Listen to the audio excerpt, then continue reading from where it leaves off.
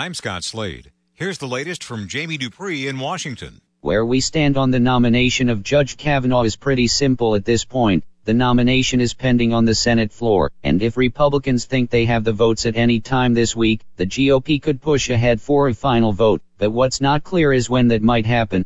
As senators and the president await an FBI review of allegations leveled against the judge, with finger pointing over just how detailed a job the FBI is really going to do on sexual misconduct questions involving Kavanaugh, we're down to just a handful of senators who will determine whether or not Kavanaugh joins the U.S. Supreme Court.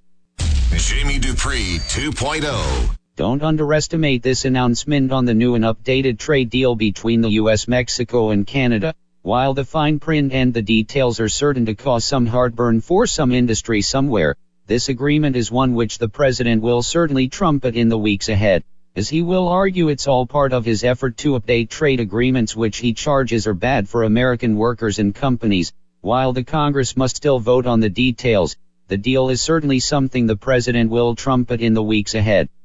Jamie Dupree 2.0. When we last talked on Friday, the original GOP plan was to vote on Kavanaugh by Tuesday in the U.S. Senate, but after some cold feet by several GOP senators, that's been put on hold as the FBI reviews allegations leveled against the judge. Democrats in Congress are worried that the feds will find nothing, that the investigation will essentially be a whitewash, and that Republicans could be planning to force a vote on the Senate floor by the end of the week.